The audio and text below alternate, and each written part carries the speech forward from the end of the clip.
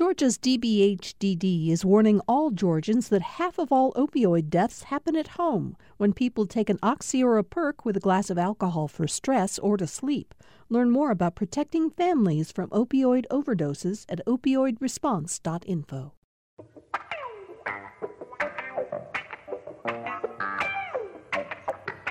It's time for Political Rewind, a midweek show today with a great panel that's come together to talk about the stories that are in the news in politics. Greg Bluestein, who is political reporter for the Atlanta Journal-Constitution, is with us in the studio, which is terrific. You've been, the last couple of times we've talked to you. 2 weeks ago, we talked to you from Iowa, the day after the Iowa caucuses. Last week, you were in New Hampshire for the primary there. You've been traveling a bit. This week, Tia is in Nevada. Yeah. So I will be in South Carolina next week. And, you know, that clearly, once we get past Nevada Saturday, going to be a huge story for all of us to follow here. So you like being on the road? I do. And it's kind of nice to get a break from the kids. But it would be fun in South Carolina because that's the first vote where the electorate really more closely mirrors the Georgia Democratic electorate. Yeah, exactly. A little later in the show today, we'll talk a bit about what the dynamics are of the Nevada caucuses coming up. And, of course, we've got a huge debate there tonight. We'll get to that a little later in the show. State Representative Mary Margaret Oliver joins us again today. You're in the midst of a legislative session that's providing plenty of drama. Good morning. Yeah, good to see you. Mary Margaret, of course, represents Decatur. I want to talk to you about the budget, among other things. Kerwin Swint, Dr. Kerwin Swint, director of the School of Government and International Affairs at Kennesaw State University, also a political science professor there. And you write a column for Georgia Trend, right? Georgia Trend. I write the ad issue column every month. I try to get a look at what's going on in Georgia politics and government and tell them what I think.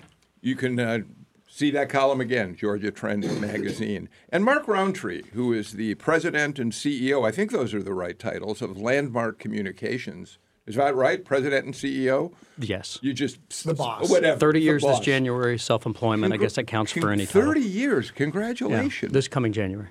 Landmark Communications, among other things, you do consulting, political consulting, primarily for Republicans. And I know you said before the show went on, you're handling a bunch of legislative races, among other things, this year. And we always like hearing your perspective as a Republican consultant. But as we always say when you're on, you're also one of the most respected, very neutral pollsters in the state of Georgia. And you poll for WSB-TV. And we have a poll from you that we talked about on the show last week, but I'm glad you're here. We'll talk about it more today. So thanks for being with us, Mark. Of course. Thank you. All right, let's start if we can. And Greg, I'll let you set the table for this, and then we'll talk to legislator Mary Margaret Oliver and get everybody else in the conversation. So we know that the governor and the House particularly have been feuding over the cuts that Governor Kemp ordered. Not when we got cuts coming up for the next year's fiscal budget starting this summer, but we're not talking about the budget in which we're all living right now as Georgians, a budget passed by the legislature, signed by Kemp at the end of last session. They always come back, do a supplemental budget with changes based on revenues, how they're going, other needs that may come along. But this year it became more controversial because Kemp demanded that the changes, 4% cuts, be made immediately. He had very specific targets for what he wanted cut, and and the House particularly didn't like a lot what he's doing. So, with that in mind, yesterday the Appropriations Committee passed out its version of the budget. It restored money for agriculture extension services, accountability courts, training for medical residents at the Medical College of Georgia, lab techs at the GBI, state park staffing and maintenance, and a number of other changes in terms of behavioral health. Mental health. So that's the budget that Mary Margaret and all of her colleagues, 180 colleagues in the House, will vote on today. What's the significance of the difference between what the governor wants and what the House is going to do today? Well, it's a tug of war between the House and the governor, and the House tugged back yesterday, and will do again so later today. And we're really talking about $30 million in cuts to the governor's proposal, or changes to the governor's main proposal. So he wanted $200 million, and you're saying that there's a smaller pot of $30 million or so where there's a bigger debate over. Okay. And in order to make some of those restore some of that funding to the accountability courts, which has been a priority not just of Republicans but Democrats too. This is the program of courts for veterans and drugs and other and alcohol and mental health courts that Governor Deal helped significantly boost over the 8 years where he was in office. But that comes at a cost too. So the House's the House Committee's budget restoration yesterday ended up costing about $30 million, $12 million for QBE funding, $12 million or $13 million for QBE funding, $12 million or so for corrections funding. So there is a drawback. You know, this is a battle over a limited sort of set of resources. But the House made a statement yesterday about what its priorities are. Well, I think, Mary Margaret, you've been in the legislature you've had many years of experience in the legislature. You've certainly seen battles between a governor and especially House over budgets. Is this one more dramatic in some ways? Is it somehow a little bit nastier, if that's the correct word? Well, what is the same and similar is that the House really believes we own the budget. We're the people that do the work in the weeds, down on the ground. So there's a House pride and a House work ethic that we believe, and I've been on the House and the Senate side, so I can appreciate this divide. The budget is the most important thing we do, and there are people in the House side who are looking at our revenues on a day-to-day basis. The calculation that the governor has given the authority to make to set our revenue estimates is what's at play here, too. But also the House has a lot of pride in the progress that I believe we've made, particularly in mental health. We have the House, I'm on the Human Services Subcommittee, and we have been working very hard. We've restored Alzheimer's Memory Net money. We've restored money for the Bobby Dodd Institute. We've restored money for, in my district, the Marcus Center for Autism for Children. When behavioral health tries to tell us that we're cutting, uses as an example, the Bobby Dodd, which is a center for developmentally disabled adults, because it's an underutilized contract, and then the executive director tells us they have a waiting list of 470 people.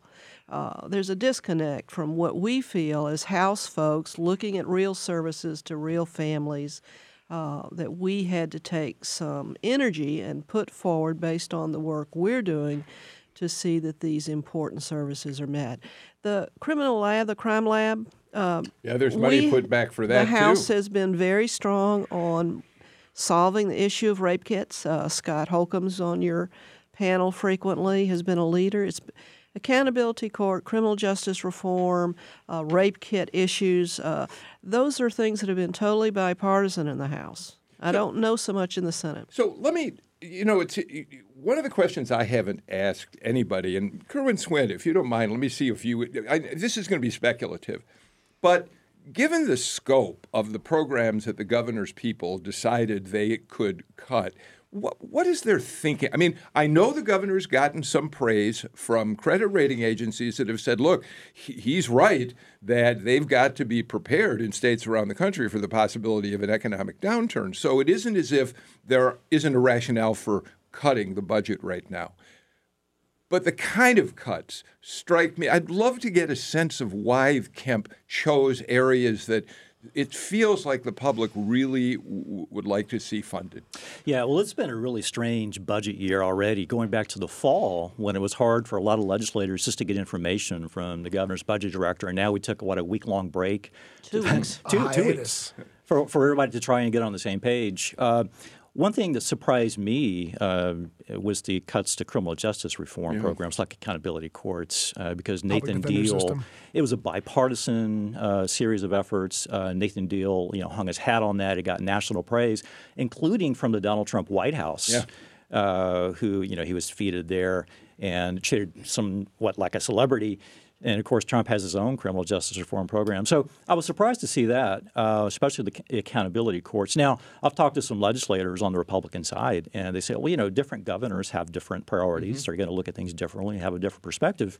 And the House has now weighed in on some of those things and said, this is going to be something we're going to support with money. So I don't know if it's just having a different perspective. I know he wants to fight human trafficking, gang violence, those sorts of things. So maybe it is a different priority. But I think the criminal justice thing is just is something that's too much. So, Mark, it's interesting that one of the ways I introduced you today was to point out that you are handling some Republican legislative races. And we know that there's a battle that Democrats want to fight to try to take control of the House. And, of course, they're already starting to mount an effort to message about the governor's cuts and say this is why we need Democrats to get back. We need more Democrats in state government. These cuts are unacceptable. I think that was a statement rather than a question. Well, I'm asking you to respond to it. I mean, I'm not saying that I think that message is going to be resonant. I don't know if it will or not, but you're going to be on the other side of it with some of your candidates. I'd have a few points actually to make. One is it is easy to focus currently on the cuts. It is. That's what's in the news. Taking into account, too, that there are some accomplishments that they're going to point to. I mean, there is a major teacher funding effort. The funds had to come from somewhere. And he made very clear what his priorities were. The governor did that. So focusing on that's sort of their political effort. I also think that while there are there's two striking things about this particular legislative session. One is I think it's been more public early on, the reported feud between Speaker Ralston and the governor and their political teams that have come out. I don't think that plays so much in the general elections this fall in any way. But that's also sort of been in the news. And the other point I'd like to make is past legislative sessions have been cultural battles. There have been cultural fights. Right now we're talking about constituency fights. There are some issues you could say that have broad-based support, but are people really at the moment voting on are they going to vote this fall on a cut to a parks program? I'm not saying that nobody will, but most people don't. Yeah. What we don't see coming out of this session are sweeping pieces of legislation like the heartbeat bill, like campus carry, the things like that. They're keeping those off the table. Yeah. The governor hasn't introduced his package yet. We don't have a gang bill yet. We don't have. I mean, it's kind of a slow rollout of substantive. Do you not have you have legislation now on his efforts to crack down on the sex trade, don't you? Or is that not introduced yet? We have we have the initial rounds of foster care and sex trafficking legislation. The gang legislation we haven't seen. But back to the budget. Ahead. We're in the supplemental budget stage. Right. We're the mid-year budget. Right. And most of the cuts are very, if you're really a nerd about the budget, which many of us are down there, vacant positions are what fund a lot of the reserves. But looking at the revenues for January, it was up 4.7% for January. So it's an extra $100 million we've got in the bank right now to work with. The teacher raise cost $1 billion, and that's a huge chunk of money. I remember when Zell Miller gave 6% raises to teachers every year, 4 years in a row. Yeah. What did we get for that? Did we get educational bumps for that? Did we get measurable statistical improvements in our education system? So there's a real debate of where do you spend your money that's going to serve people and move the needle? So let me ask you a very pointed question, if I may. Please do. Can you afford to vote against a budget? Can you afford to say, I'm not going to support this budget because I don't think pay raises for teachers is something that ought to be on the table? We shouldn't be cutting other programs to give $200,000 worth of, or to give pay raises to teachers, the extra $2,000. The discussion among the Democrats is very much, can we vote for a budget that cuts this and this and this? Granting the teachers a pay raise is a politically popular thing, but when you granted pay raises to child welfare workers and law enforcement, you were strategically looking at issues of turnover, dangerousness. There was a very specific analysis. A teacher pay raise is a feel-good, positive step to make for teachers, but is it strategic in terms of moving the services for Georgia? Teacher pay raises can be granted. He can fulfill his promise, but it doesn't have to be the first 2 years. I would like to see a little bit more thoughtful about maybe not all of the $2,000 this year, maybe delaying it in part. Our reserves are full. We have statutory reserves. Georgia has done a very good job through our big recession, and this may be small flattening. We're not using the word recession at this time.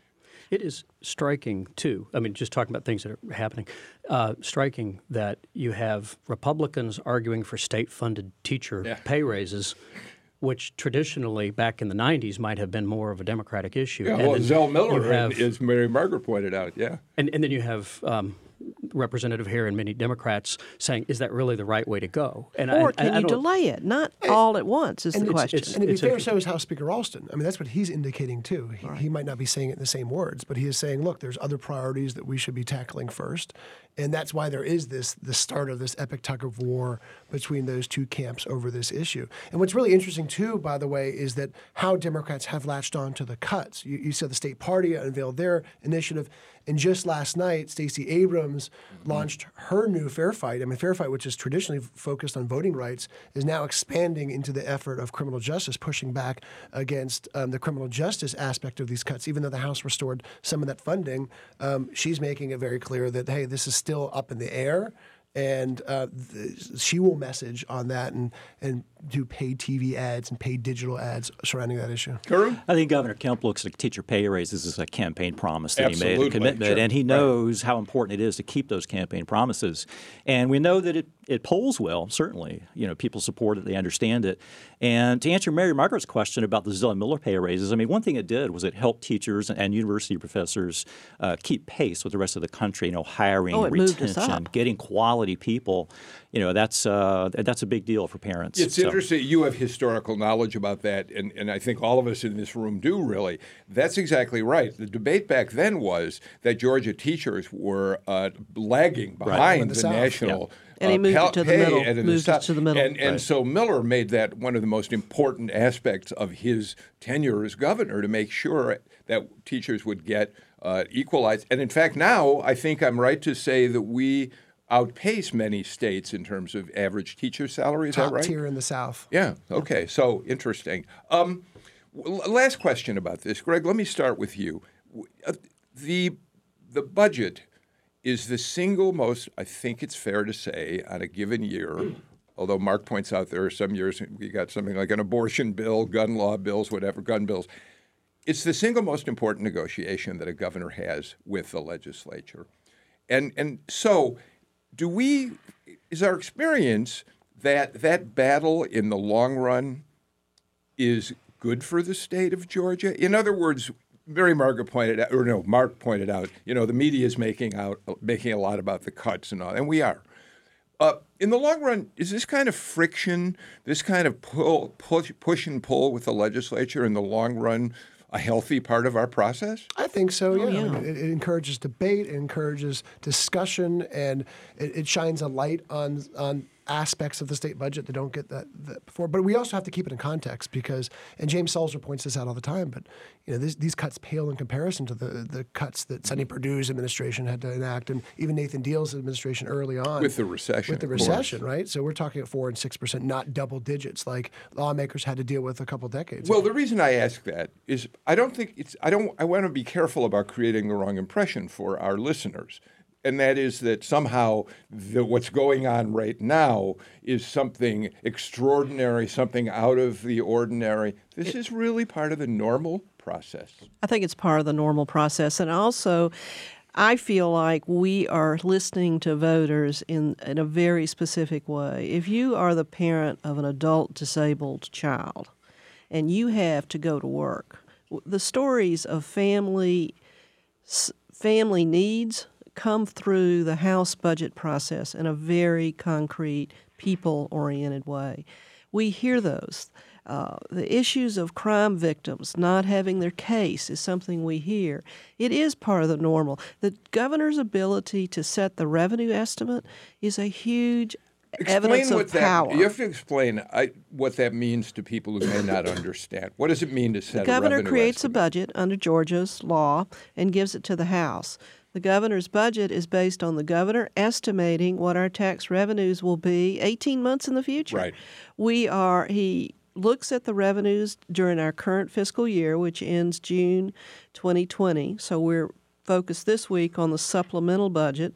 Are our revenues keeping up with what we estimated? Is it meeting the estimate that he made? And then we have to gamble. We have to set, and he has his economist from Athens who will say, it will give a range of the revenues we expect to be for fiscal year 21, which begins July 1st, 2020, and goes through June 21.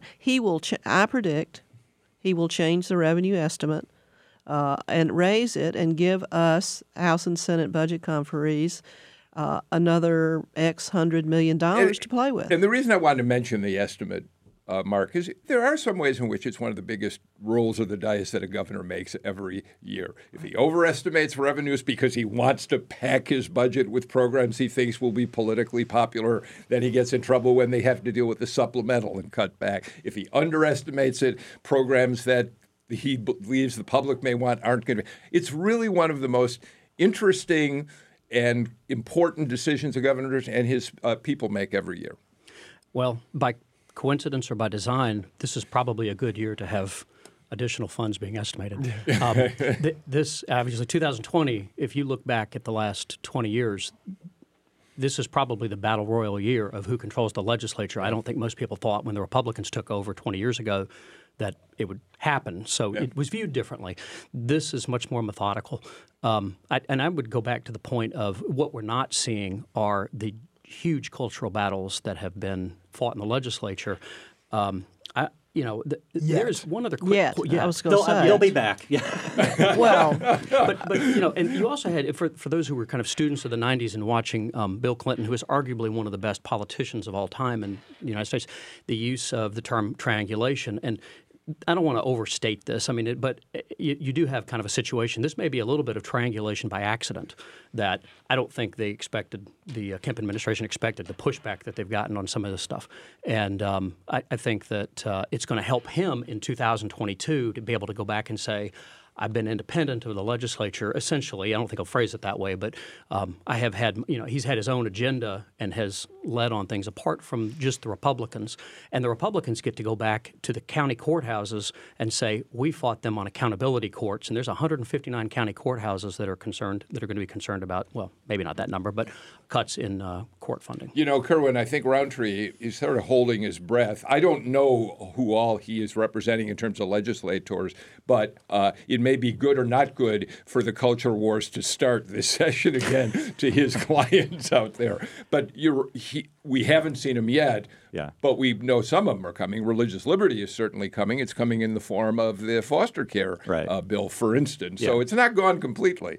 Well, it's never gone completely. It's always there. It always bubbles up, and you go into these sessions always thinking, well, they're not really going to pay all that much attention to social issues this year, but then inevitably it comes up. And I think it will again this session and probably even more so next year. Greg, what do you hear? What are whispers about what some of the bills that we might see pop up that, will cause a storm down there? Yeah, look, Governor Kemp doing his State of the State outlined an agenda about teacher pay raise, foster care legislation, gang violence, sex trafficking that made it really hard for Republican and Democratic critics to vote against it. But that doesn't mean that we won't see illegal immigration and we won't see guns. I expect both those issues to come up very soon. And we also, as you mentioned, have seen a religious liberty-tinged sort of proposal involving foster care and adoption of children. All right, let's do this. Let's get our first break of the show out of the way. When we come back, we have a lot more to talk about here on Political Rewind. Hey, by the way, Sam and Tom, could you, during the break, get a rundown in here for me? I'd really like to get that so I can see what you want us to talk about next. We'll be right back.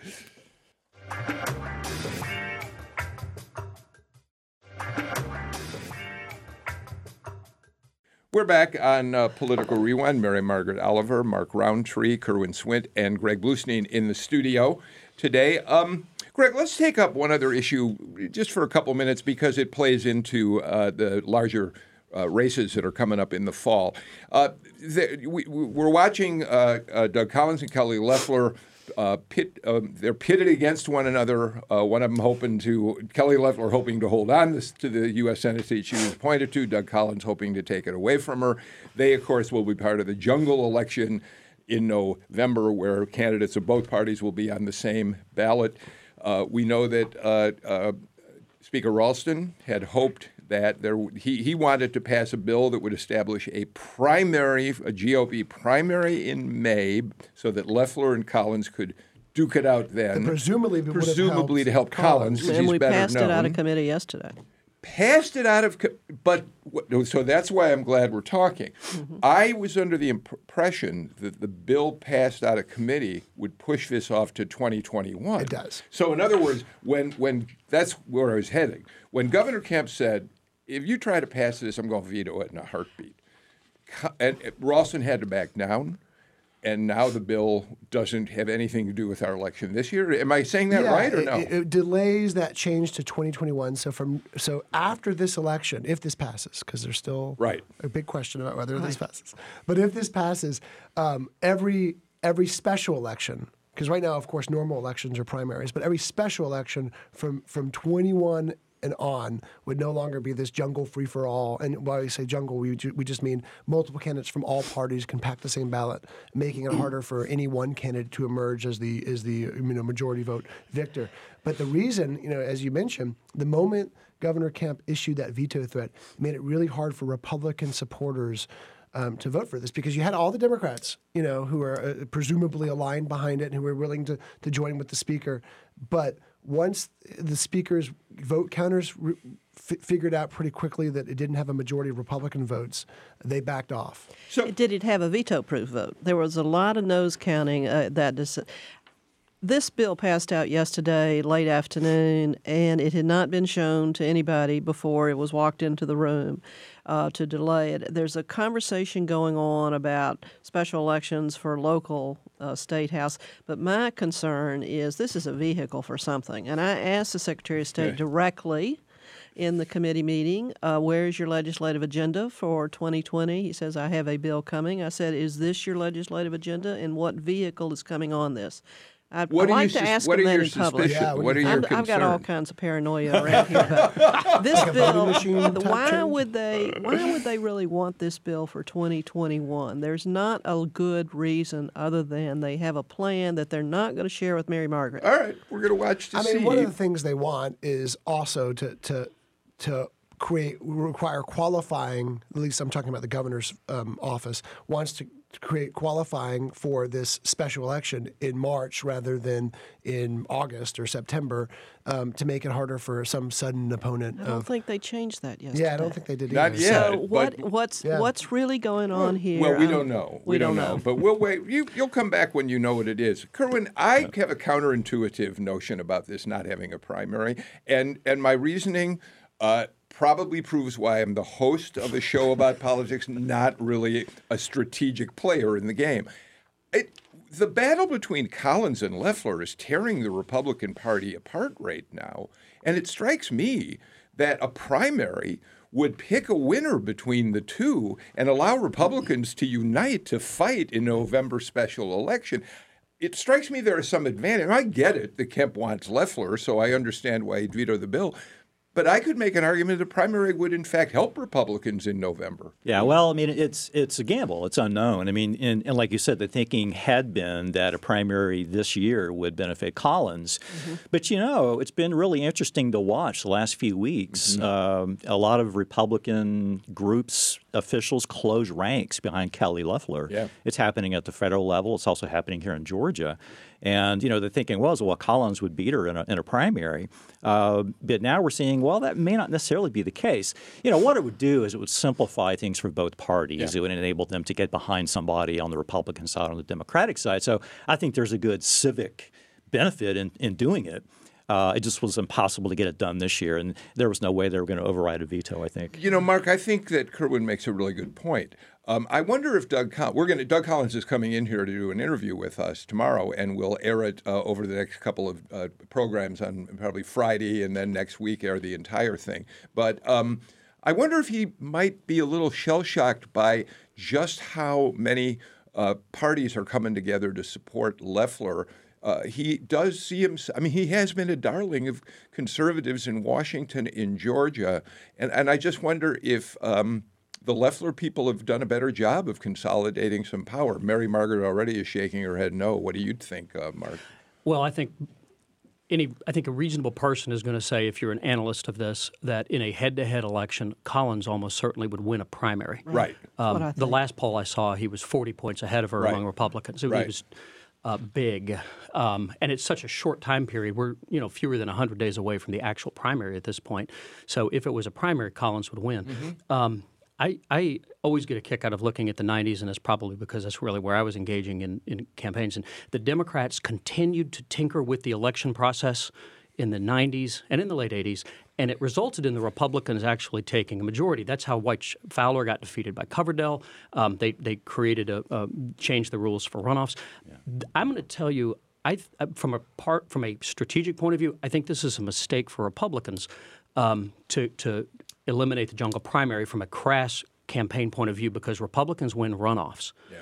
And what you're basically going to do here is you're almost guaranteeing a run. Now, in this particular case, in this particular year, it may not be the case, but over the course of time, over the next 10 years, Republicans are going to look back and they're going to say, wow, I wish we had more runoffs, because demographically the state is moving to become Democratic. The Republicans can win probably in 2022 and in 2020. In a very close election. They can win, but you used to say the Republicans almost certainly would win, and there are changes in the state. Last point, just real brief. I think a lot of Republicans look at the state of Georgia and they say, Republicans run everything. We will have every statewide office. That is so 10 years ago now. You have Metro Atlanta. If you look at the T-Splosh counties of Metro Atlanta, Democrats are going, by the end of this election this year, are probably going to run 8 of the 10. Yeah, well, we saw the new data that proves that on voter registrations. Younger voters, Metro voters. Yeah, but you're nodding with everything Mark is saying about how Republicans Democratic are going to want these runoffs back, and they're not going to get them. Yeah. Runoffs tend to be, in today's analysis, won by Republicans. Yeah. I agree with that, was what I was agreeing with. So let's put that in practical terms. What you're suggesting, both of you, is that when we see the November special election, the jungle election, you'll have Loeffler, probably Collins. Trump says he's going to find a solution. We'll see.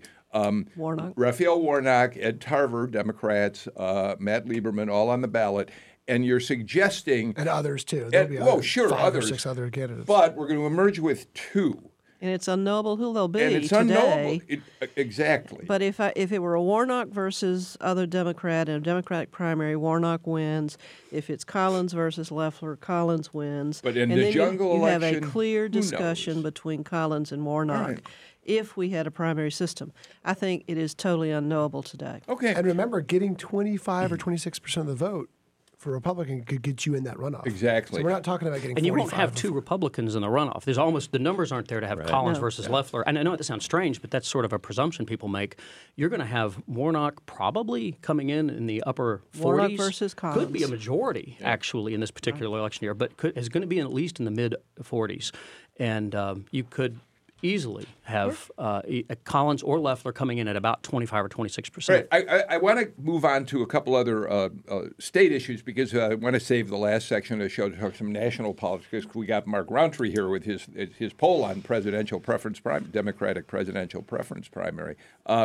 Mary Margaret, coal ash is an issue that you are very concerned. Where is coal ash going to be stored? There was a story yesterday that you, I'm sure, were familiar with before you saw it in the Atlanta Journal-Constitution. The town of Juliet, which is near Plant Shearer, which is closing down. They are very worried there about how Georgia Power is going to dispose of the mountains of coal ash that have been produced at that plant. And it all relates to the measure you're very adamantly working to get passed. House Bill 756 requires that coal ash ponds be lined.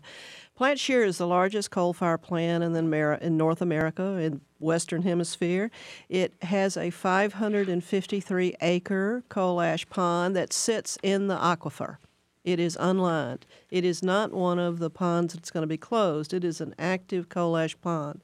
There are 5 unlined coal ash ponds that sit in the aquifer and that are designed to be closed without it being lined, without it being, in fact, cured. If you compare Georgia to the Duke Power Company settlement in terms of what, and I'm not saying Duke Power Company is the image of environmentalism in America, but the way they have managed the closing of their coal ash ponds, all of which have to be lined, the way they do the well testing, far more extensive than Georgia.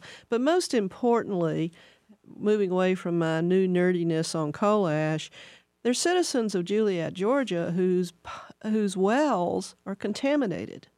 And there was a meeting, and those are citizens, 300 of whom showed up again for a meeting with their legislators, and their legislators, local legislators, are not supporting lined coal ash ponds. Georgia Power insists that they are meeting the requirements as they are now laid out in the state of Georgia. That is technically true if you believe today's law, which will be challenged. And the comparison of the federal regulations and the state regulations and the Georgia Power before the PSC to cap and close, which means they're going to leave unlined coal ash ponds in the aquifer. No, in the aquifer when well testing shows contamination, I think is not a safe corporate stance. This is highly debatable. But the citizens of Juliet are recognizing that their local representatives, all of whom are Republicans, are not attending to this. The local county commissioner called a meeting of Georgia Power and EPD and Juliet citizens and the Altamaha Riverkeeper to say, what can we do? Have local citizen issues. Can you pass this, Bill? Can you get enough Republicans on board with you to pass this? Today, unlike the 90s, today, environmental issues tend to be partisan. And the Georgia Power's power in this state is something that we could discuss for a long time. I have a lot of opinions about the total domination of Georgia Power. Mary Margaret, you have a lot of opinions about everything, which is why we like having you on this show. Well, that's being kind. But Georgia Power's power over the Republican establishment is awe-inspiring. I would, Kerwin, she anticipated what I was going to say to you. When you go up against Georgia Power in the state legislature, you're going up against a mighty foe. Bring friends. Yeah. Well, I know there's been a lot of lobbying on this issue for a number of years now. It's not the first year it's come up. But, this may be an example where citizens find their local legislators aren't on their side, but on the side of, the lobbying giant in this case. Greg, it's one of the things that makes this fascinating in the larger context is we're also living in a time when the Trump administration is rolling back every environmental protection law or executive order that it can do. And so it's interesting to see a community like Juliet, which is coming straight up against what it means when they feel they're not being protected the way they think they need to be. That's what I was going to mention. It seems very different about this. Is the grassroots upswell? Hundreds of people. This is a town in Juliet. In Juliet, and it's one of those issues that if this were outside Metro Atlanta, it would be front page of the AJC every day. And it's just harder because it's a smaller community in middle Georgia. It's not getting the attention that it deserves. But boy, should it get it. I mean, this is such an important issue on the scale, the same thing as ethylene oxide and Sterigenics. Mark, I apologize, Greg. Mark. Environmental issues. I mean, I don't know how often that comes into play in the polling you do and how recently you might have looked at environment. But if it's not in your own polling, what do you see as you look at pollsters you respect in terms of how voters out there feel about the environment? Well, there's two types of people that vote on the issue of environment. There's not a whole lot of anti-vote. I mean, call it what you will. You have people that are very hardcore on the environmental vote, and they're generally going to vote Democratic. But the real objective in a campaign when candidates are talking about environmental issues a lot of times are not the hardcore environmentalist voters. They're going to be suburban housewives, so to speak, or suburban voters or young voters who are actually swing voters, and it basically inoculates candidates, particularly Republican candidates, to be able to point out, I have, quote unquote, I have a good record on coastal issues, because you have a lot of Republicans along the coast. A lot of coastal voters are potential swing voters. They are not native Georgians. They have moved here from other states. They have high income. They've retired here. They are Republican, but if you mess with their beach line or you don't fix beach erosion, they will put you out. Jeff Jones is a signature on 756. Tell everybody about. He's a Republican on the coast Right. that has a environmental issues are swing voter issues. Yeah. And the suburban housewife wants clean water for their children. All right, I got to get to a break, so let's do that now. We're going to watch this measure with great interest in the weeks ahead. But let's do this. Let's get our final break of the show out of the way. When we come back, let's talk a little about presidential politics, especially with that Democratic debate coming up in Las Vegas tonight. You're listening to Political Rewind.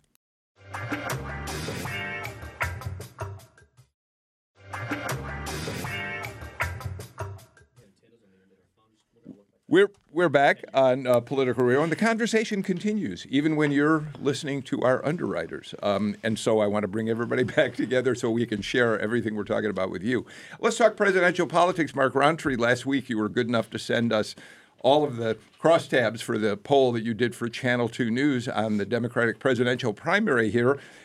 Very quickly, the top line on it is Joe Biden sits, important. You conducted this poll following the New Hampshire primary. Presumably, people you talked to had some opportunity to absorb the results of New Hampshire. Some opportunity. Methodically chose to do it the day after New Hampshire. Perfect. Yes. Biden at 32%. Bloomberg in second at 14%, with Bernie Sanders like 0.2% ahead of him. It's a tie. Interesting that that's the case.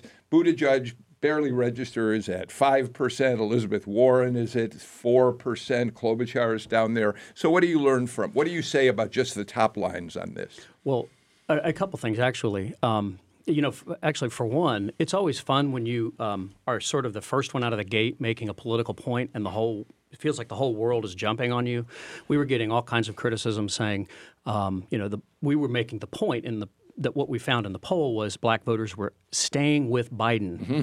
And, at the time, you had a lot of, particularly the hard left, the Sanders people, just absolutely shooting arrows at us. It's fun to read blogs. 41%, 40.5% black vote for Biden in your poll. That's right. And now you have suddenly got all these 5, 6, 7 other polls showing the same thing all over the country, that black voters are staying, including one that is being reported today in the Washington Post. Mm-hmm. It is fun. But what we found was in Georgia, this is Georgia only, among likely Democratic primary voters, of which there will be about 1 million voters voting in their primary, Biden is holding among African-American voters but has tanked and collapsed among white voters. Today, Biden is at 21% among white voters, Sanders 17%, Bloomberg was at 19%. And so I'm sorry about that. I just gave you an isolated number. I want to give you a different. We isolated Metro Atlanta versus outside of Atlanta, and you were the only one that got that crosstab. Actually, we hadn't run it when we released it. Overall, Biden is still holding in Georgia, and if the election were held today, would win Georgia still because of the African American vote. But among white voters, only has 21%. His vote among white voters is almost entirely now. I think it's fair to say he's in extreme trouble as far as white voters. But that's not so bad in Georgia because historically 62% of voters in a Democratic primary are African American. What do you? I was just going to ask you what you weigh when you do your numbers and then weigh them. What percentage do you give to black voters? This is what makes our polls different than everybody else's. Yeah. We do a lot of tracking of who's going to actually vote, not just historical, but we look at trends of where things are going to happen demographically. And that's one reason why our surveys a lot of times are more accurate than the national pollsters about Georgia. Georgia itself has basically going to hold with black voters. Biden's only strength left, if you could say there is one, is actually outside of Metro Atlanta. Outside of Metro Atlanta, I want to give you just a comparison. Sure. Outside of Metro Atlanta, Biden's at 44%. But when you isolate Metro Atlanta itself, he's only at at 21%. Yes. Wow. So his vote is gone. And if a couple other, I want to get other people to jump in. I don't mean to give oversaturated information. We got time. But 26% of voters are undecided. Who are those voters? That's always one of the most important questions of a survey. Who are those voters? There's almost no difference in the genders, male to female. There's almost no difference. Those voters who are undecided are heavily young. 37% of people aged 18 to 39 are undecided. All right. So, given all that, I would love to get everybody to weigh. Kerwin, when you hear that, you're a student of data as political science professor. Give us your thoughts as you listen to Mark talk about his poll. Well, I mean, Biden is still strong in several southern states. I've noticed. I think Alabama, Florida, he's still polling well as of last week. You know, the real question about Biden, as far as the Georgia primary, is will he even be on the ballot, or will he be a candidate by then? I mean, you look at everywhere else. I mean, he seems to be slipping down into the basement. Nevada has flipped. Sanders is ahead there now. South Carolina has tightened up. And it may very well be the white vote in South Carolina, but it's much closer there now. That was supposed to be his firewall. If Biden does not win South Carolina, he is finished. Even if he wins narrowly, say by 2 or 3 points, I think you have a really different race. Greg? I'm sorry. No. Greg? Oh, Mark's poll confirmed kind of what I thought. And I wasn't surprised that Bernie's numbers weren't that great here because he lost the state by about 50 points 4 years ago. Bloomberg's numbers were a surprise. They've risen so sharply. But really what that poll and also the national polls have shown is just how fluid this race still is and how there are so many undecided voters, how there are late breakers, and how there are – I mean, Bernie Sanders is leading or number 2 in most national polls now too. In Virginia, it's up in the air. And so a lot of voters will be waiting for South Carolina to help clear out the field, and of course Super Tuesday. And so, as the professor mentioned, by the time we vote March 24th, there could be down to 2 or 3 candidates.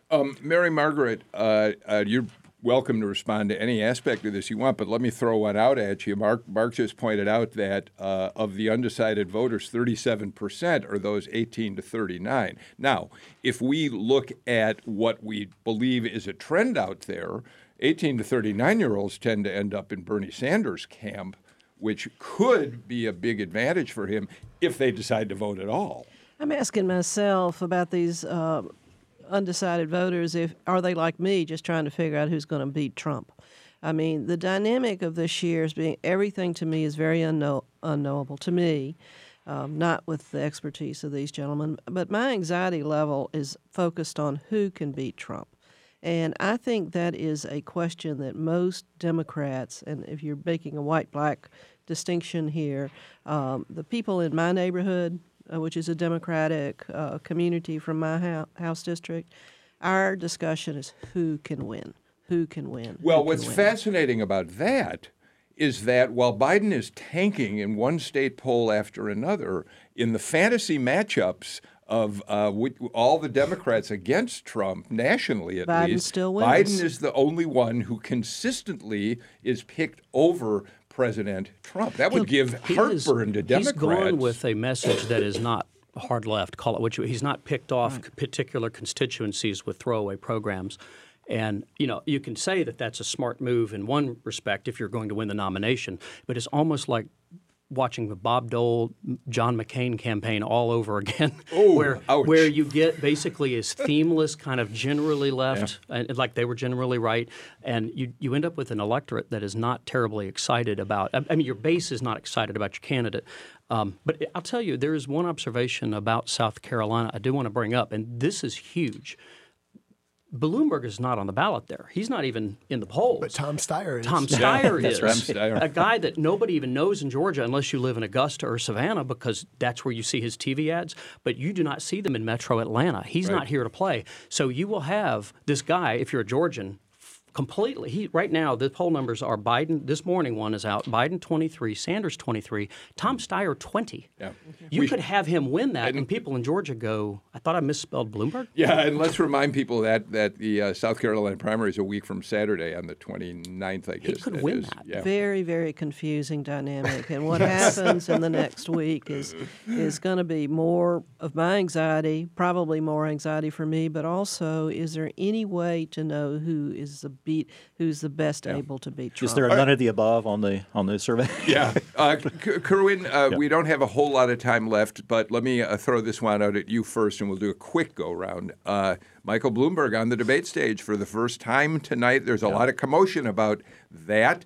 What do you make of it? Is it really a big deal for Bloomberg? Is this a big proving a night for him to prove himself, or his ad money will cover up any flaws? Well, I think it's a big night. It's a big deal. I mean, he hasn't been pressed yet in the limelight, and he's going to be starting tonight. He's going to answer a lot of questions also from the media over the next few days. So I get the feeling the Bloomberg candidacy could be one of these things that's popped with a pin, but we'll see. That could happen over the next few weeks. Are you guys seeing an onslaught of his quotes from the past that are going to sure. be I mean, sure, the opposition research He's never had to answer for those before. I do not believe that is just accidental. Of course and, not. and the Biden campaign is so badly run, I don't think it's their opposition. I think this is independent people connected with Brad Trump. Parscale. I think this is a Republican. What do you think about Bloomberg tonight with We'll hear about that Oppo research all night tonight. Yeah, we will. I mean, Bloomberg's had his own sort of jet stream. Terrible stuff. And he's Not had his as own- bad as Trump. Why is it going to affect Bloomberg and not Trump? Nobody knows Bloomberg yet. It's he's defined as this. Trump think was we'll hear- defined differently when he was running. I think we'll hear Biden talk about it. I think we'll hear Bernie talk about it. I think we'll hear Buttigieg and Warren talk about that tonight, and it'll be the focus. He will be the target of all their and the attacks. beneficiary of all of that, if that's what happens, will be none other than Bernie Sanders. I thought you were going to say Donald Trump. No, well, Donald Trump too. But if Bernie Sanders is left untouched tonight because everybody wants to go after Bloomberg and stop his ascent, It will be interesting to see. all right, you got 10 seconds to say what's Interesting to see if Bloomberg is nominated. What happens with the Sanders people? He is 100% their polar opposite. Roundtree got the last word. He got us the poll, so we give it to him. Mary Margaret Oliver, Mark Roundtree, Kerwin Swint, Greg Bluestein. Thanks for a really terrific conversation on Political Rewind today. We'll see you again for another Political Rewind tomorrow. Take care.